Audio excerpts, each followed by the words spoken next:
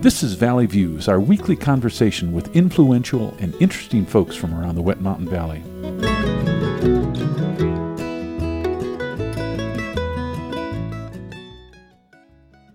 Today on Valley Views, we're visiting with DJ Steve Miller. His show, Celtic and Beyond, airs Monday from 4 to 6. He's also well-traveled in Ireland and the British Isles and plays guitar, Appalachian dulcimer, hammered dulcimer, and the Irish concertina. Steve, welcome to the program. Thank you, Gary. I've been anxious to have you on. I'm a big fan of Celtic music and want to get your take on a few of these things. So first of all, you're great on the hammered dulcimer. How long have you played that? Thank you. Well, I don't feel great, but I'm still practicing. I started, I suppose, 35 years ago or so, maybe even earlier. At one time, she wasn't my wife then, but took me to a festival, a folk festival in northern Indiana, and I heard for the first time what sounded to me like the angels had descended, a hammered dulcimer, and so I had to go home and build one, which of course didn't last very long, but eventually got a really good one, and really loved the sound of it.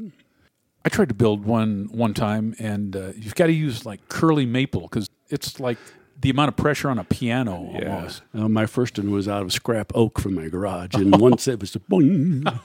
I could see how that could happen. So what about the Irish concertina? It's kind of a distant relative of the accordion, but not very. It's very different from that. Yeah, it is. It's a diatonic instrument, which means when you push in the bellows, you get one note. You pull out, you get a different note entirely. So just like the harmonica. Yeah, and it's got like 30-some buttons on it, and I've had mine for maybe 4 years. I really enjoy it. I got it primarily so I could keep my brain going instead of just looking for frets. Now I got to figure something else out. So how did you develop an interest in Celtic music in the first place? Well, I can still remember my friend Larry in Salt Lake City, this was in 76 or so, invited me over once and said, I got something for you. And he put on this record, and out came this marvelous, completely foreign music. And it happened to be the Chieftains on their very early albums. Mm-hmm. And after that, I just kept seeking out more and more Irish groups. A lot of them I found in a library, and I could copy and put on tape. And then, of course, eventually began finding albums and CDs. Mm-hmm. Favorite Irish group of all time? Well, I guess what keeps coming to mind is Planxty. They were very active in the 70s and one of the first groups to really push Irish traditional music into a contemporary feel. They had two bouzouki's, sometimes a mandolin, Christy Moore on guitar and singing, and Liam O'Flynn on uilleann pipes. Mm-hmm. It was just really wonderful. And Christy Moore's went on to maybe not bigger and better things, but did some solo work. Yeah, he's had a long, successful solo career as a folk artist. Mm-hmm. Yeah. So for neophytes out there in the audience, a few killer Celtic albums. Well, okay, so since we're talking about Planxty, in 2004, they reunited, did a live concert, album and DVD, and it really is brilliant. The audience is really excited and involved, and I don't think they miss a note. So Planxty 2004. I also really love, let's say Danu is a group, D-A-N-U. They're still together. One reason I really like them is because of the vocalist that was with them for a while, Miriam Nakaliv. She's beautiful. She's got this really strong, kind of a husky voice. She speaks and sings in Gaelic very clearly, plays a wonderful flute. So anything you can pick up by Danu from a few years ago would be good. So what groups or artists do you continually go back to on Celtic and Beyond? Well, I've decided lately to start every show now with Tannahill Weavers, a Scottish group who have been around. They're on their 50th anniversary tour, which is pretty amazing. Because I love the bagpipes, it just gives me a thrill. And so I start off with one of their tunes called Geese in the Bog and the Jig of Slurs, just as exciting the way it builds. Of course, my favorites are still the ones that I heard back in the 70s and the 80s, such as Tannahill. Silly Wizard put together a couple of live albums that are just amazing. They're a Scottish group. Planxty, Patrick Street, the Bothy Band, some of those that are, I guess, the classic groups. But I have been really trying to stay up with some of the newer groups that's coming out. Traditional. A lot of these traditional bands also are willing to throw in a little bit of jazz, a little bit of rock now and then. I know I love to listen to the Shane MacGowan and the Pogues. They kind of have a slight punk edge because of his approach. Yeah, but some great music there. Irish punk seems to be a kind of a thing, especially here in the States. Not so much over in Ireland, I think, but yeah. So, and there are several like Dropkick Murphys and some of those groups. I have to admit that I'm more of a traditionalist for my own tastes. I had occasion to see Dropkick Murphys in Houston, and I found that I was the oldest person in the club when it started, and one of the ushers said, "You might want to sit way up there." So, but did he offer you cotton for your ears? Tons of energy. No. So what makes music Celtic? Is it a form? Is it instrumentation? Is it the type of melody? It's all of those, I think. You know it when you hear it. Of course, there's a lot of discussion academically about what really is Celtic and who the Celts were. And that doesn't matter so much these days because, especially since river dance became such a phenomenon, Celtic music has really been spreading worldwide. I think it's a collection of instruments that you don't hear on a regular basis here in the States. It is always very melodic, even if it's only a tune. And my gosh, there are millions and millions of different tunes that people just love to sit together and play. So yeah, jigs and reels, all kinds of different variations of that. And some really beautiful, beautiful singing, especially women voices are very important in Celtic music. Mm-hmm. Now, how do you put your Celtic and Beyond shows together? Do you usually use the theme or...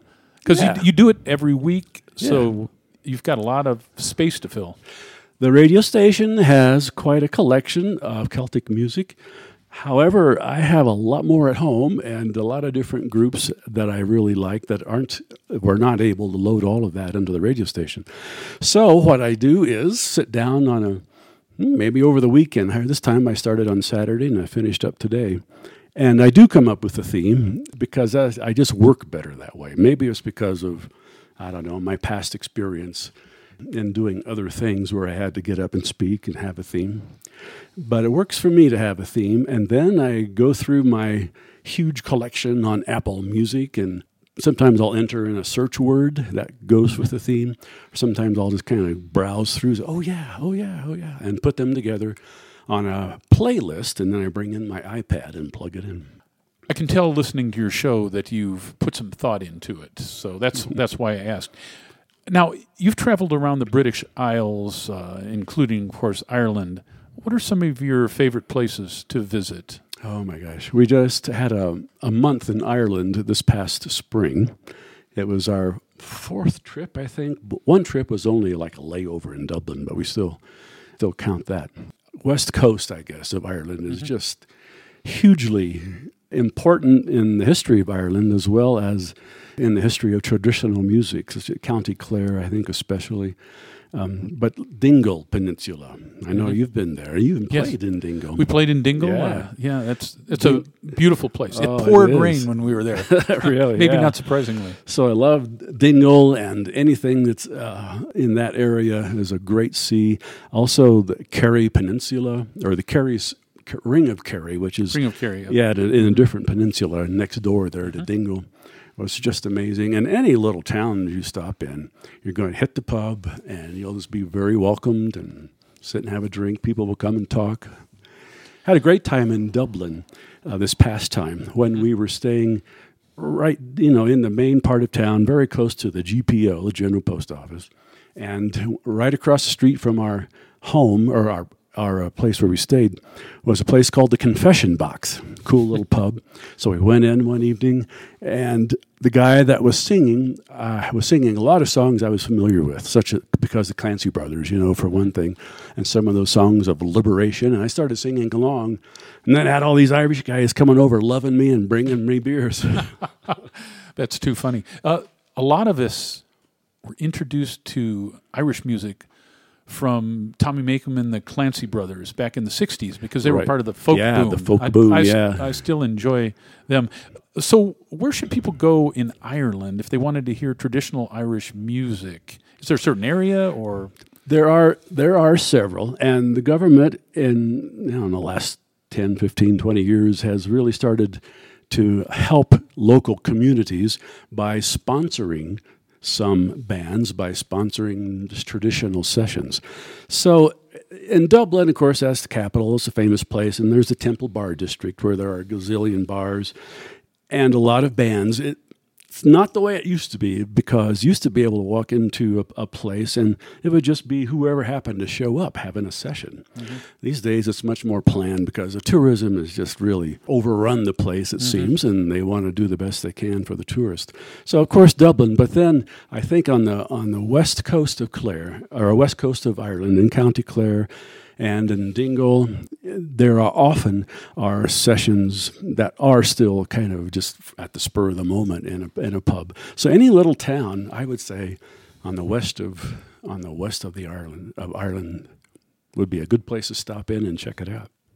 We had occasion when we were visiting to stop in a folk club in Clonakilty, and there was a sandwich board out there, and it said jam at 9:00, and we joined in. They were very, very welcoming, and I wondered, how are we going to fit in?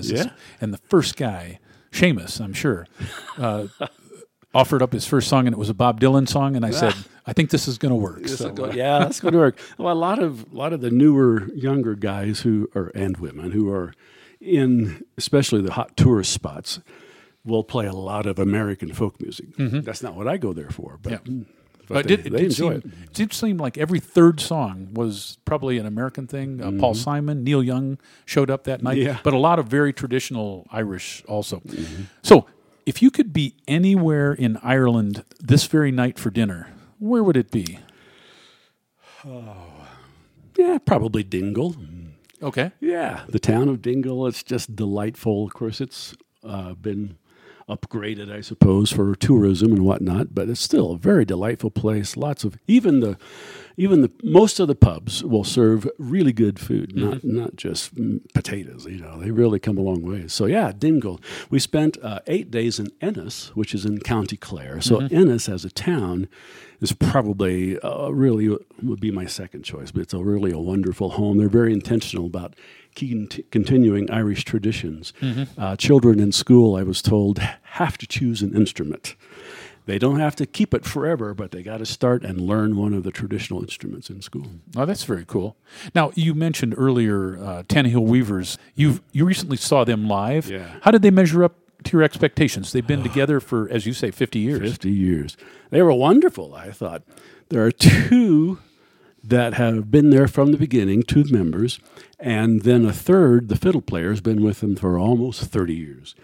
We first saw them in Indianapolis 35 years ago, probably a couple of times, and they still have the same energy. They still, to me, have it's just really, really a tight band. Lots of energy. They do feature the Highland bagpipes. That makes them, I think, somewhat unique. But they also have a lot of great vocals, and a whistle player who's just terrific.